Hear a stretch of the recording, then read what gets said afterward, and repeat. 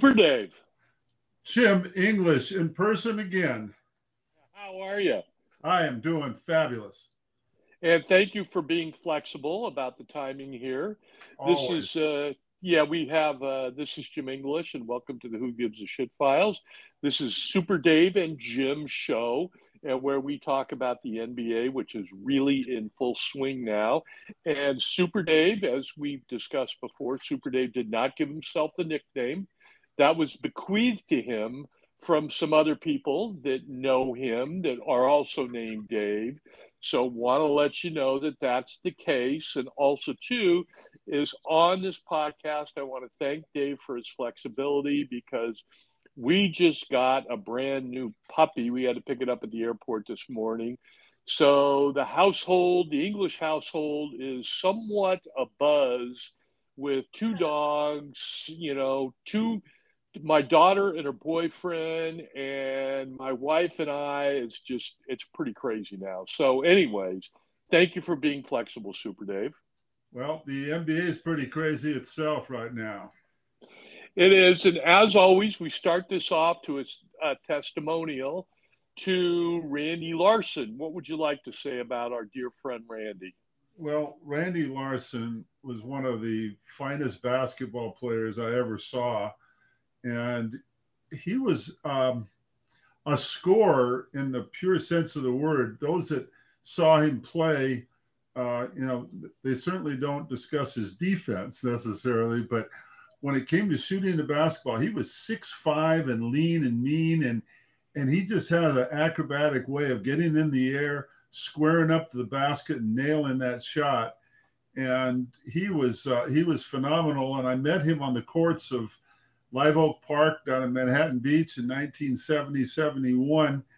And we were friends for 50 years thereafter, Jim. And of course, all the friends that used to gather around Live Oak Park and then ultimately throughout Southern California remember Randy Larson as much for his personality as for his basketball prowess. And I was just proud to know him, Jim. And you were one of the fortunate ones that actually was a roommate with him for several years. So I just think it's a great thing to have his memory with us because a couple of years ago he passed away with some serious complications to cancer, and it's kind of strange. Jim, Randy almost seemed indestructible, but obviously none of us are.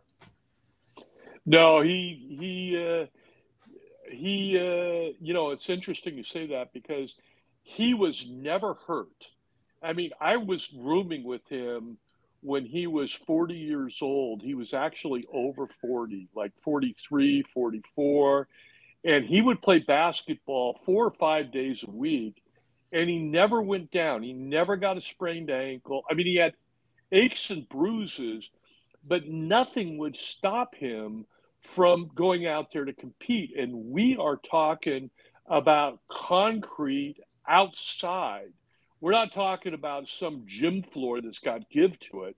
So his durability is something really to emphasize because of the fact he, Super Dave, would go out there, Friday, Saturday, and Sunday, and then once or twice during the week, and he would go play. And I mean, it was amazing that he could last that long.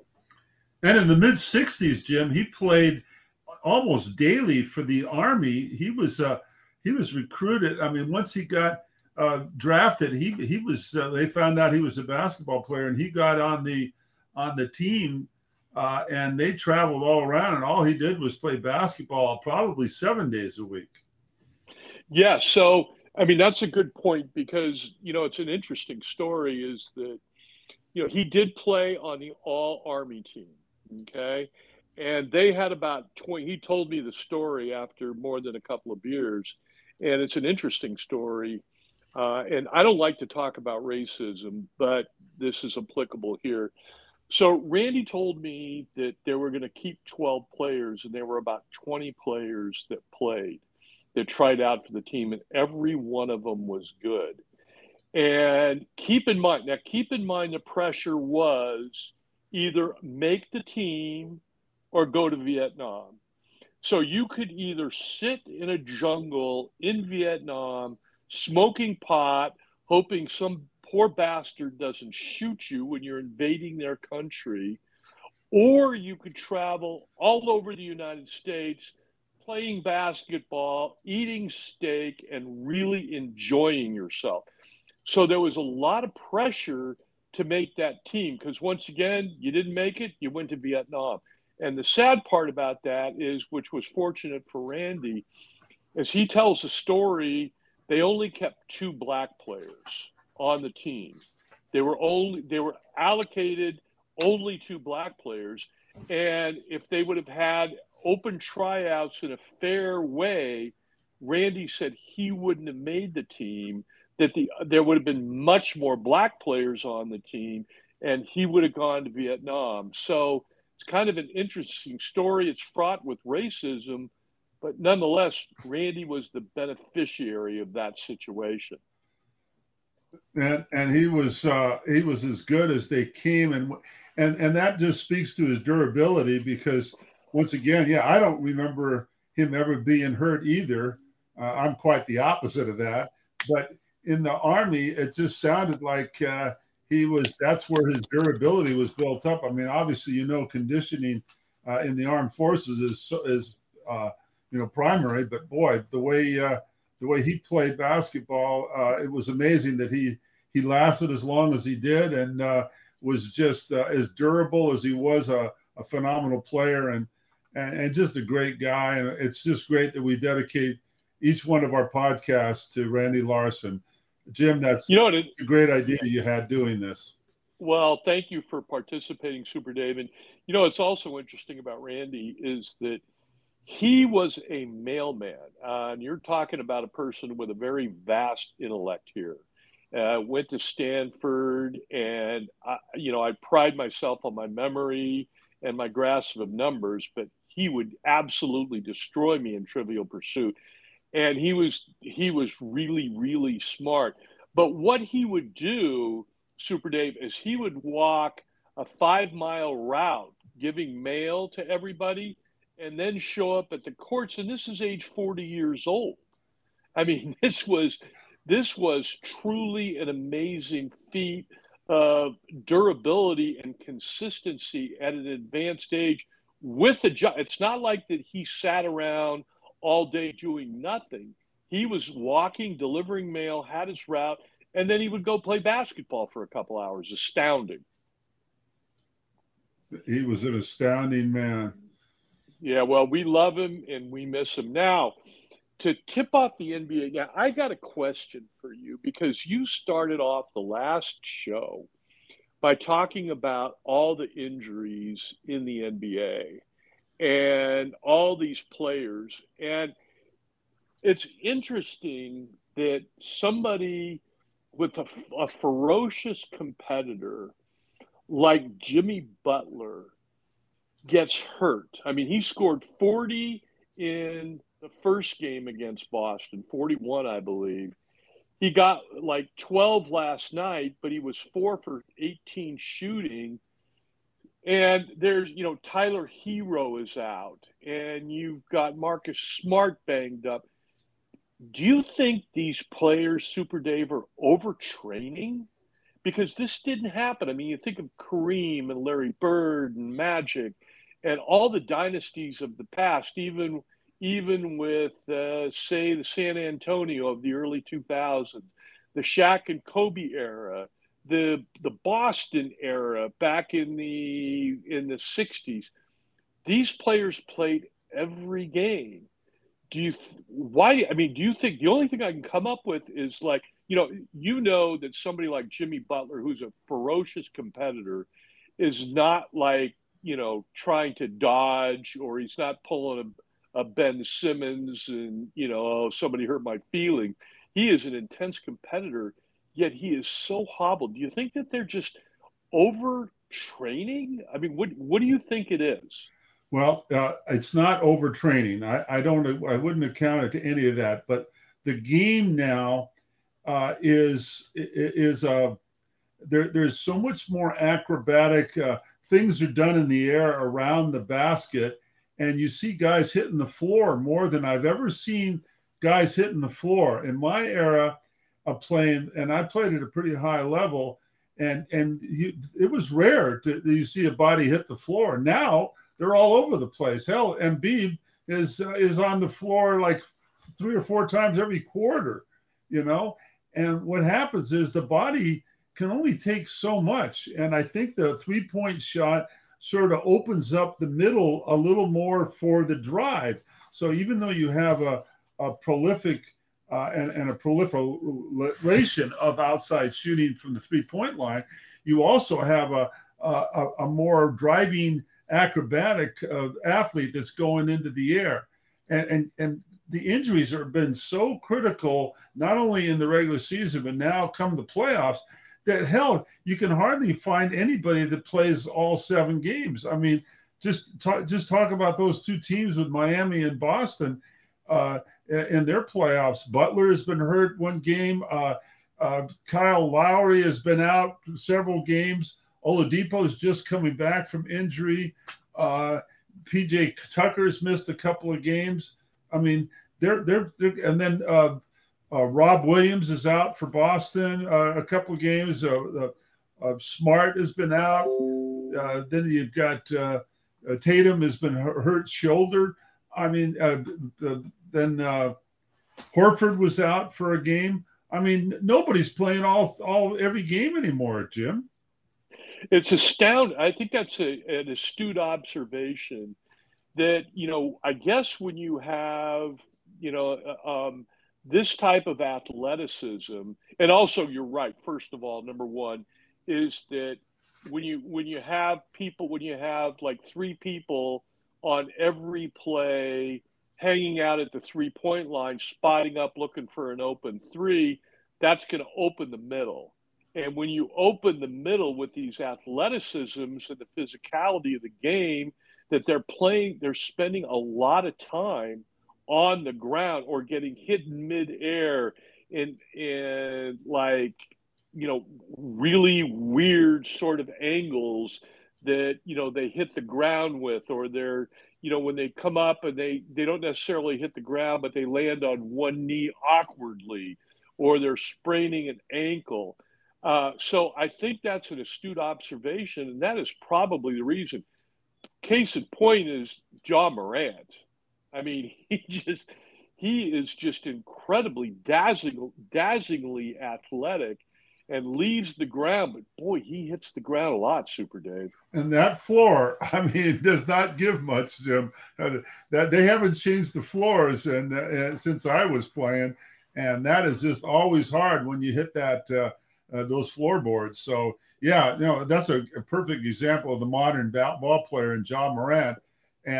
But they're, like I said, they're all having these moves that were unseen 20, 30 years ago. I mean, it's just at a different level. But now the 3-point shot is sort of brought that back, because the 10, 15, 20 years ago, the inside was clustered, and you'd have a big man there as a rim protector, and everything was kind of more packed into the key.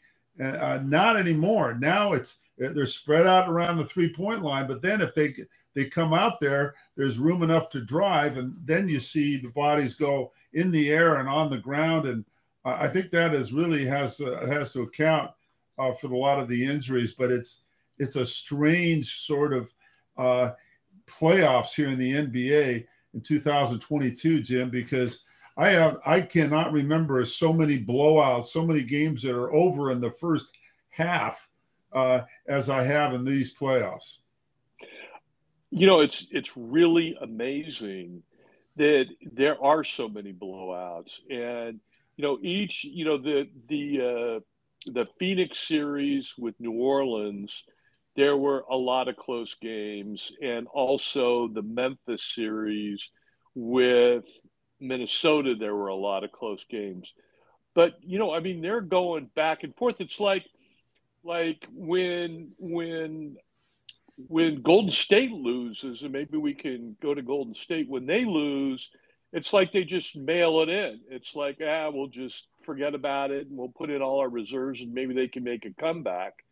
because that's what happened last series. Who did they play last series? Who did they beat? They beat Utah. Golden State Golden beat State. Utah, I believe.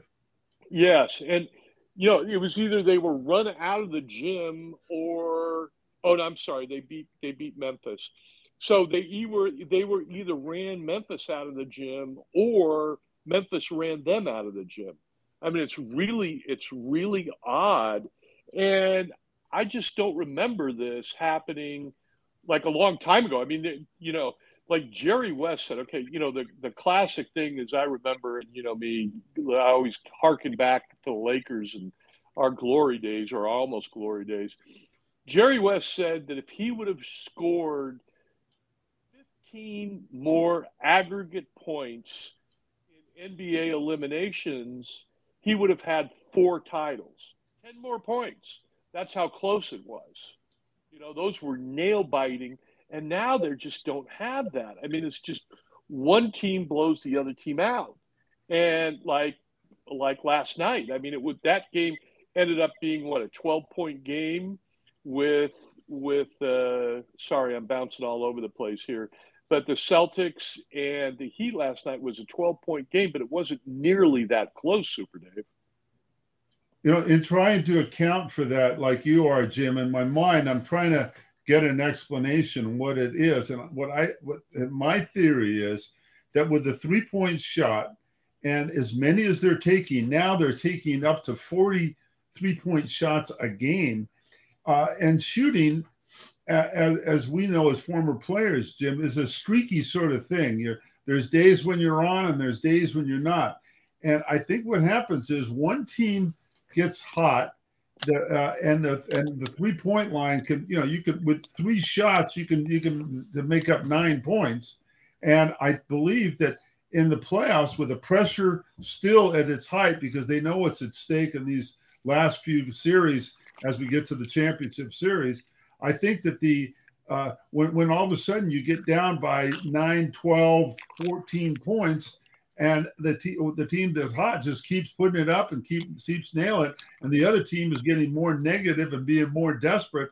I think that could be, and once again, these are just theories that we're espousing, Jim, but I think that could be a reason for the blowouts.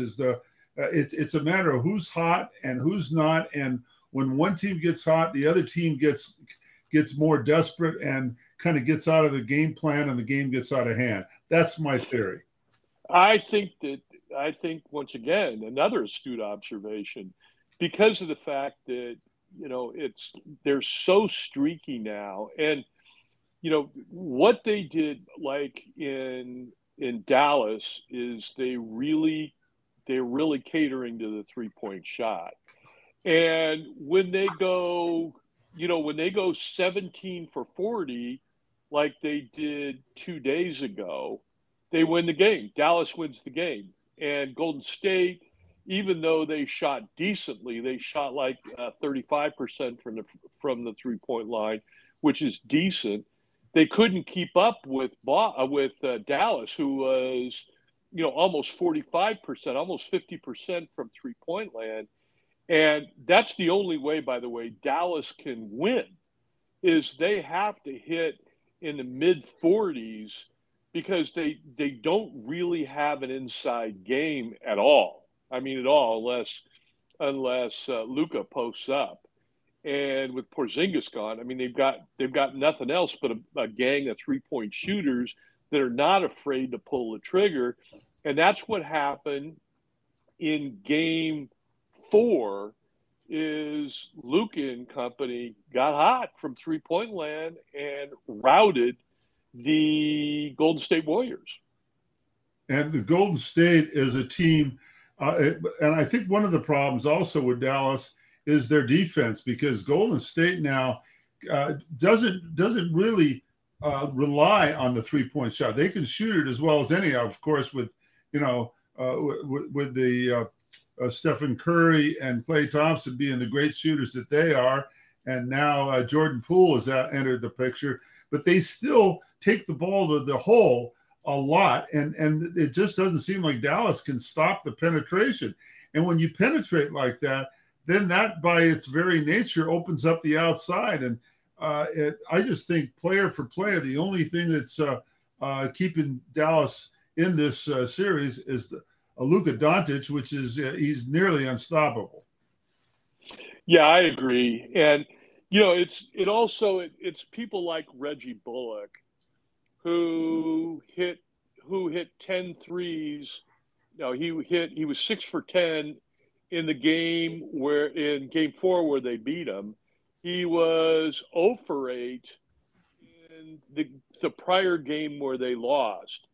So the role players are going to shoot better at home just because of the energy in the crowd, the backing, and that that's statistically true in the NBA. The role players really do better at home than on the road, and people like that, and Finney Smith, and some of those other guys, they are inconsistent from 3-point land. I mean, the guy that's really impressed me, who has really come out of nowhere, he was a second round pick, is Jalen Brunson. I mean, that guy, he is like hell when he posts up. Oh man, And he's what got moves he has in the lane, Jim! what He footwork. goes left and right and up and down, and he's a blur in that. He's a wind-up toy in the middle of the paint. He's truly an amazing, unique player. And I see him, Super Dave, as being like a 3 rather than a 2. Dallas is missing say a Jaylen Brown or a Klay Thompson or somebody who is a second, who is a number 2 player, a Scottie Pippen or an Elgin Baylor if you want to go back to the old times. So I just don't think Dallas has enough firepower to sustain itself, and I think they're going to be done after the next the next game. But let me ask You you almost this. called it. I think you called the Golden State sweep, and you almost had it there. Yeah, but we like to pat each other on the back. And 3 months ago, you picked Golden State to come out of the West. And that's when it was looking bad because Clay was just getting back. Draymond was out. Steph was hobbled. And they were relying on a bunch of rookies and second year players that really were able to prove themselves, gain confidence and experience while the core was hobbled, the 3 core, the triumvirate. And that has served them well, Super Dave. Well, that was actually, you just identified the key to my theory was that I thought that they would peak at the right time by having their core almost not resting necessarily, but, because of their injuries, they weren't getting beat up down the stretch like they were. And then the bench guys were getting the chance to play. And then all of a sudden, you put all that mix together that Steve Kerr has and the brilliant way he uses his bench and the way they move the ball around, they're just a force. And now they've got some firepower for rebounding in addition to their shooting, and they are just a handful to deal with because I think Looney at center is doing a hell of a job playing defense, protecting the rim, and getting the easy shots inside. Draymond Green, of course, we always talk about is the kind of the engine that makes that whole machinery go. And then Andrew Wiggins is just, 15 to 18, 19 points every game. He's very consistent. You put that with their superstars, and that's a forcible team. And we've mentioned it before. I still say Kuminga is going to be something to deal with next year. You're going to see him be one of the stars of the Golden State Warriors in 2023. I see the dynasty in really healthy shape. I really do, because what you got the core is selfless. And they're so dedicated to winning. I had to laugh is that Dallas is being blown out in San Francisco by 26 points. And the referees call a foul on Draymond Green, and Draymond Green, Super Dave, is indignant that they called a foul. Even though they're up by 26, he's vehemently arguing with him. He didn't cuss. Draymond Green argued? You're kidding me. Yeah, can you believe it? And the thing is about Draymond is he's such a pro at arguing now that he knows how close he can push it without getting a technical because he does it all the time. But the fact is, they're up 26. They're blowing them out. Most players would go, the heck with it, but not him. And also, too, Looney. I mean, Looney came out of UCLA, just hasn't done much. He's been a contributor, and they have developed him at Golden State, and he is a rebounding force. So in the elimination game on the road, Memphis, he had 21 rebounds and 5 assists and 3 points and like 5 blocks. I mean, the guy is a monster underneath. And the thing is I love a rebounder who can pass, who doesn't shoot. I mean, you endear yourself to the teammates because they can bomb away. I mean, Randy Larson would have loved to have played with somebody who could rebound like that and pass him the ball so he could shoot, Super Dave. Oh, yeah. Well, the beauty of a guy like Looney and the kind of the modern center, I mean, there's this big controversy now about Embiid not being on first team all NBA, but the fact is that the big guys now there's so many swing guys in the NBA. They're all generically physically able to go in and outside and play defense. So no longer can you pull the center away from the underneath the hole and think that he's going to be in deep water out there with the quickness, because Looney's got the quickness of a small forward, but he's playing mostly inside, but he can go out and guard those guys. So defensively, they're flexible. Offensively, they've got all the mixture. And like you said, you used the word selfless, and that's how they play the team. That ball moves around. And Draymond Green could be on my debate team anytime, because you're right. He just is. He goes full throttle whenever he's out there. And it's he's the kind of guy that really irritates you if you're against him. But boy, I'll tell you, I would love to have him on my team. Me too. I'd hate to have him guard me, though. Yeah. So, and the thing is the Golden State, the dynasty is in really good shape. And I'll tell you why. Is you have the 3 guys, the triumvirate, Green, Clay, and Steph. They're kind of sunsetting out of their prime. They're in the early, they're probably just entering their mid-30s. So they're going to dissipate. But then they have 3 other players that I can see them handing the mantle of responsibility to. And that is Kuminga, who you mentioned, who is unbelievably explosive and strong. And, and he's really raw. And that a team like Golden State can really develop somebody like that, like they did Looney. You also have Andrew Wiggins, who's entering his prime too. He's in his mid-20s, and he loves being a supplemental player. And then you have Jordan Poole too, who is incredibly explosive. So I can see the 3 triumvirate now, the 3 domination, the core, sunsetting into role players while these other 3 step into the prime, the prime time, the light, become the all-stars. And then supplemental players like Looney and Otto Porter Jr. My Lord, when he's in there, he makes things happen.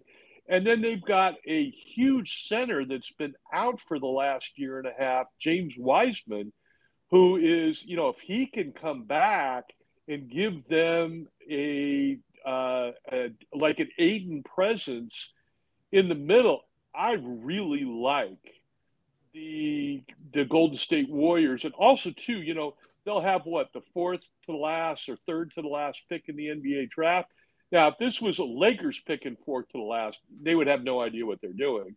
But Golden State, they're going to pick somebody who will develop and be good and contribute. Maybe not be an all-star, but be a role player to contribute to their dynasty that I see going on for the foreseeable future in San Francisco. No, I concur, Jim. I really do. I do think 2 or 3 years down the road, this team just gets better. They work so seamlessly together, and it's just gonna get and they're really, I don't see anybody that emerges to the point where their salary would become too top heavy. I think they can manage all the salaries. I think they can keep this team together. And you mentioned the young guys mixing with the veteran guys getting older. I think it's a great combination. And yes, I would look for the Warriors to be right here in the deep into the playoffs for the next 2 or 3 years at least. Yeah, I agree. And they could bring in somebody, who wants to be a free agent, who will take less money, that wants to be part of a selfless culture. And I'm sure there's people in the NBA that are going to be free agents. I think Oh, Jalen how Brunson. about Russell Westbrook? Let's get Westbrook over to the Warriors. I think that would be a great move for them. That would give the Lakers a chance. Yes, maybe Steph Curry for Russell Westbrook. You think they'd do that? Ah, I tell you, I would make that deal in a heartbeat. I'd give Anthony Davis for Steph Curry, and then throw in Westbrook as a sweetener. I would trade all the Lakers, their entire front office, and all their players for Otto Porter Jr. and Well, just start over. let's segue real quickly to the Lakers front office as you just brought them up, because I am so confused at who's making the decisions there. Now, when you tell me that Phil Jackson is going to be consulted to, and you already have Rambis and his wife in there, and Pelinka is supposedly calling the shots.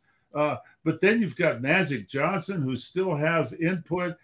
Jeannie Buss, I don't know what she's doing, but it's chaos. I've never seen a front office, a management of a high-profile, legendary franchise like the Lakers be so.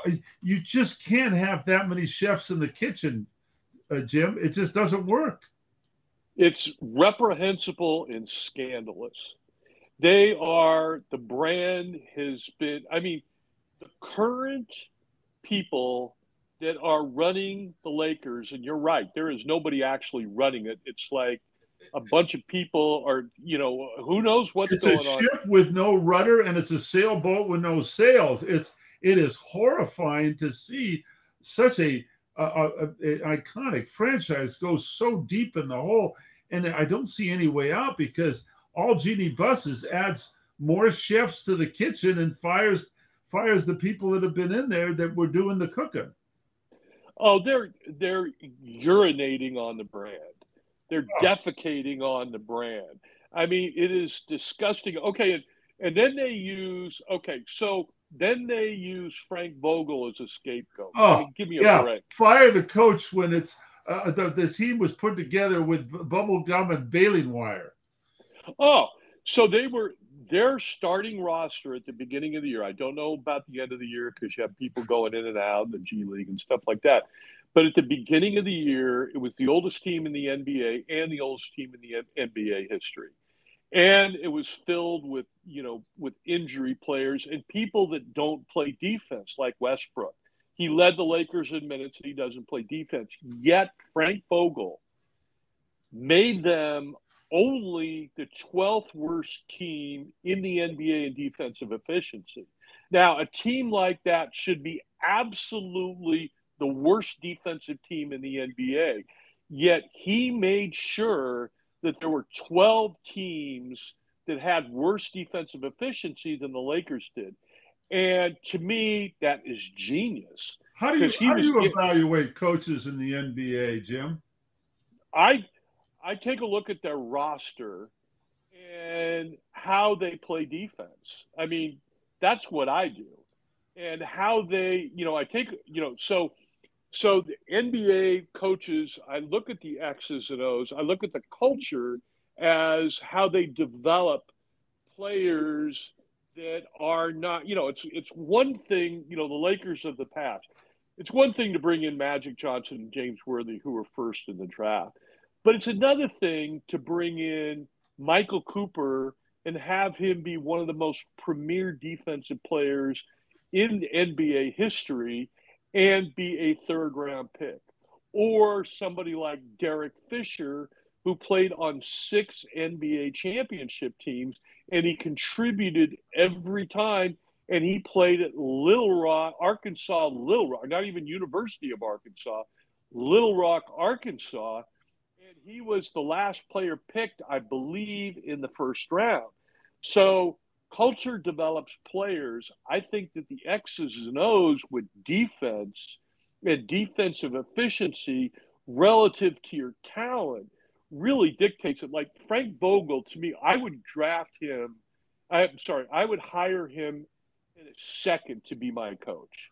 Okay, Because let me agree with you partially how you evaluate, but let me just add one factor here that Vogel so represents in my mind. In this modern day of NBA basketball, we hear post-game interviews with coaches all the time now. And I like to sit and listen to those interviews to see, especially after a loss, what is the coach doing to make adjustment? How does he assess his personnel? And I listened to Vogel, and not only was he unemotional and not panicking, pushing the panic button, but I saw him trying different things and explaining himself very articulately, by the way, why he was doing what he was doing with what I thought was a horrible roster that he was burdened with, not presented with, but he had the most impossible mix of players and personalities and situations. But each post-game interview, in addition with the X's and O's you're explaining about, and the defense that you said was credible when they didn't really have credible talent out there, I could see by how, and you can hear and see how people think by what they say, Jim. And you and I know enough about basketball to understand what he's saying. And at no point did he throw in the towel. Did he get upset? Was he blaming anything? He wasn't pointing the fingers at anything. He was making as many adjustments as he had. And I thought, quite contrary to firing him, he did a brilliant job. And I'm with you, Jim. You and I start a franchise. And by the way, get an investor and let's do it. Let's hire Vogel as our coach and start from there. There's no question about it. And, amongst this sea of chaos that is the Lakers, amongst this dysfunction. Get on your couch, Jim, would you please? I think you need. I think you need to close your eyes and calm down a little bit here, and let's just kind of go back to your youth, okay? Okay, but so you're right though. I saw one element of class in the sea of dysfunction and blame and this just terrible what they've done to the brand, and that was Frank Vogel. He was the only one that demonstrated any class. He'd get up there emotionless and say, okay, we're going to make the adjustments and this is what we're going to do. He didn't call out players. He didn't blame the front office. He didn't blame anybody. He was all class during a time when the Lakers had no class except for him. I'm telling you, I wouldn't be surprised if Jeannie Buss all of a sudden hires Bill Parcells as a consultant. I mean, she has just got no control of that franchise, and bringing in her ex-boyfriend Phil Jackson is just going to add to the chaos. Can you imagine Magic Johnson, Phil Jackson sitting down with Kurt Rambis and his wife and Bill and Pelinka? I mean. And then have LeBron, on the speakerphone. Come on. It's a total. I mean, what I would do if I were her is I'd fire everybody and say, Jerry, we're sorry. Jerry West, we're sorry. Will you come back and save the franchise? He's the only one that can save the franchise.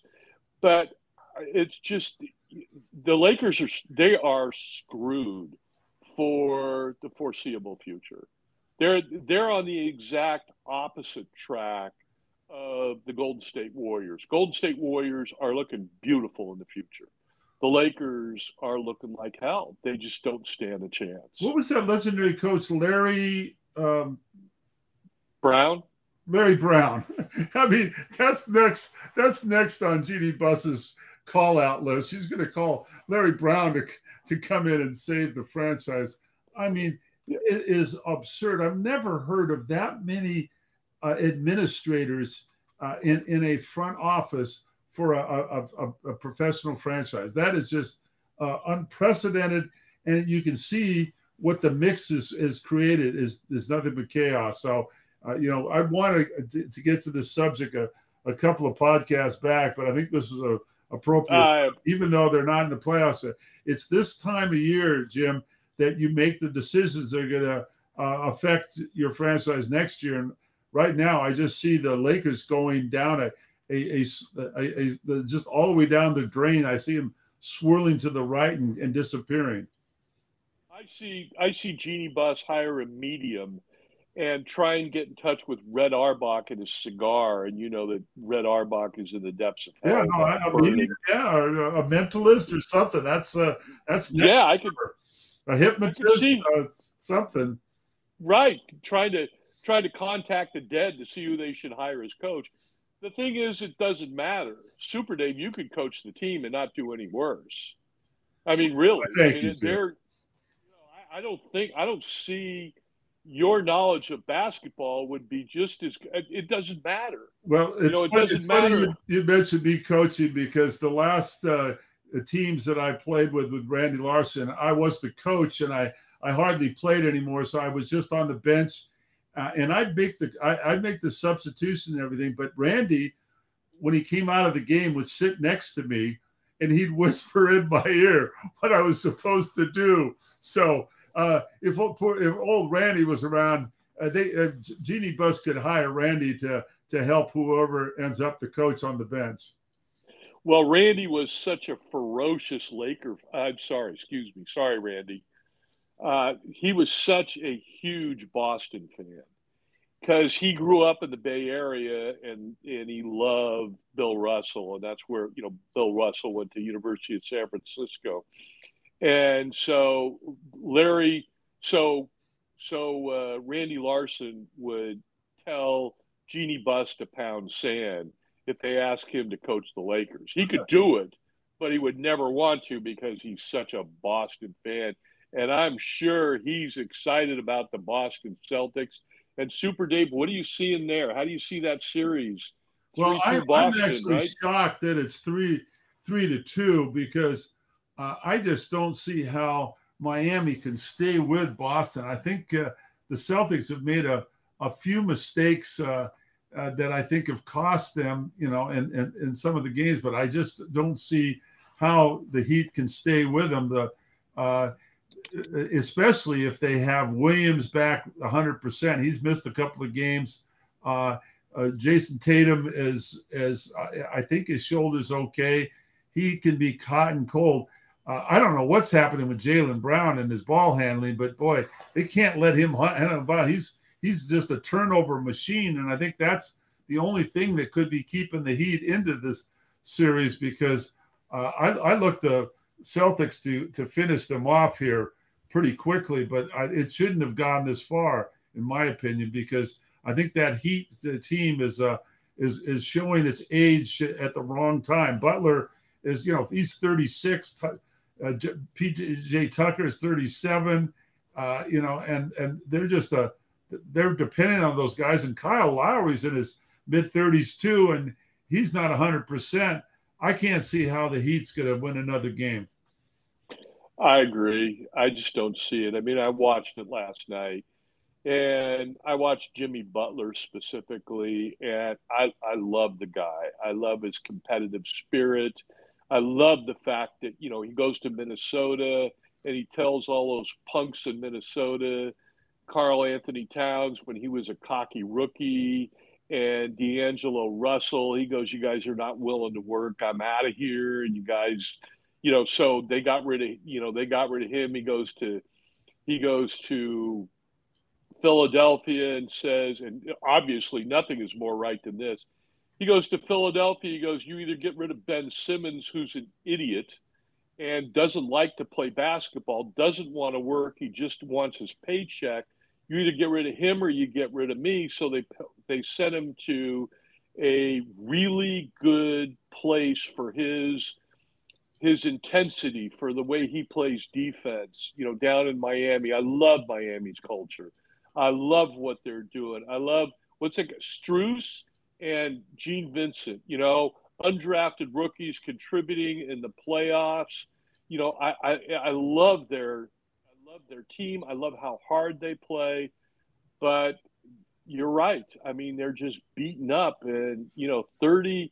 You got how Jimmy Butler is 36 and Tatum is 26, right? 27.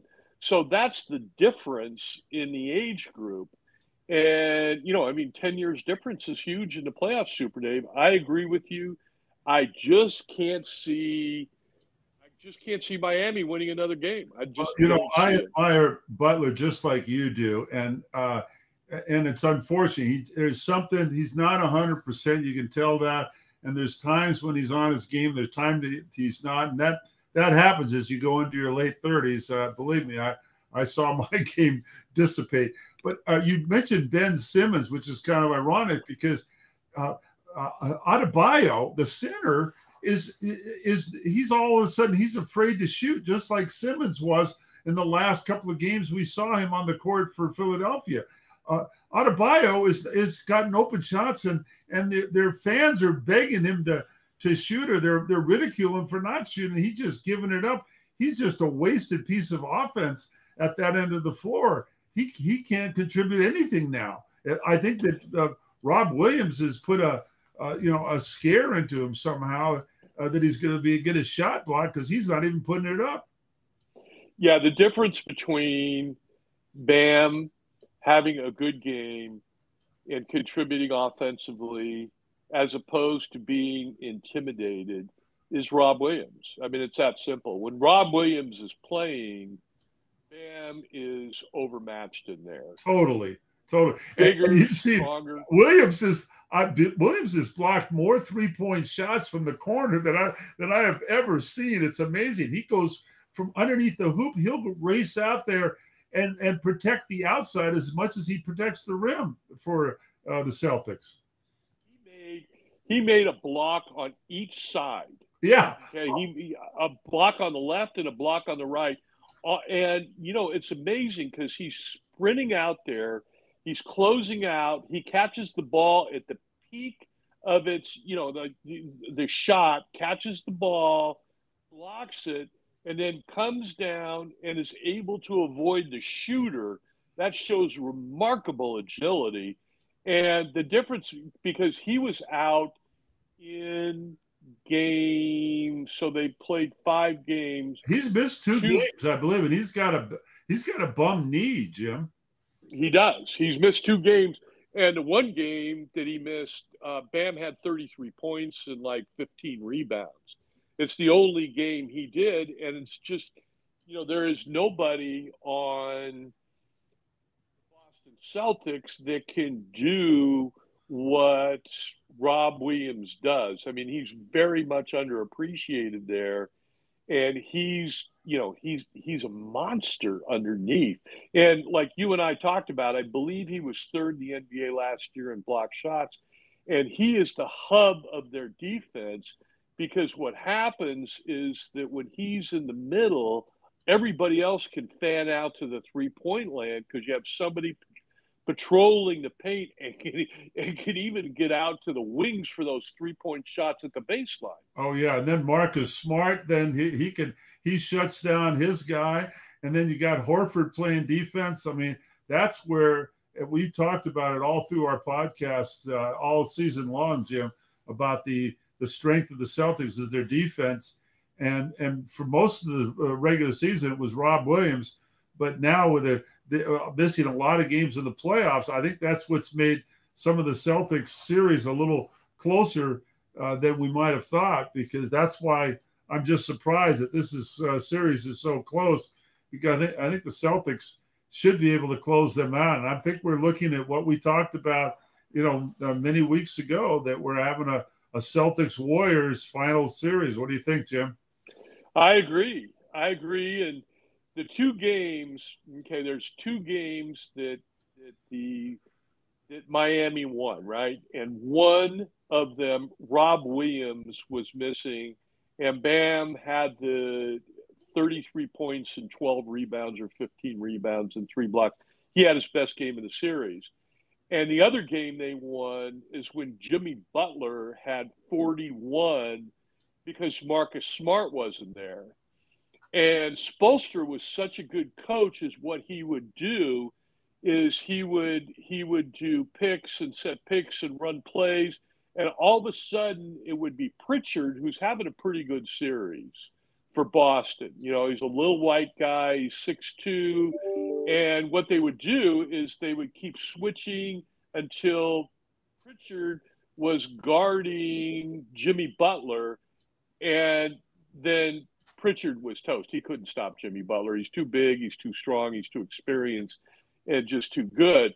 And, Marcus Smart missed a game and Rob Williams missed a game. And those are the only two games that they won. And that is the reason that they have won two games, Super Dave.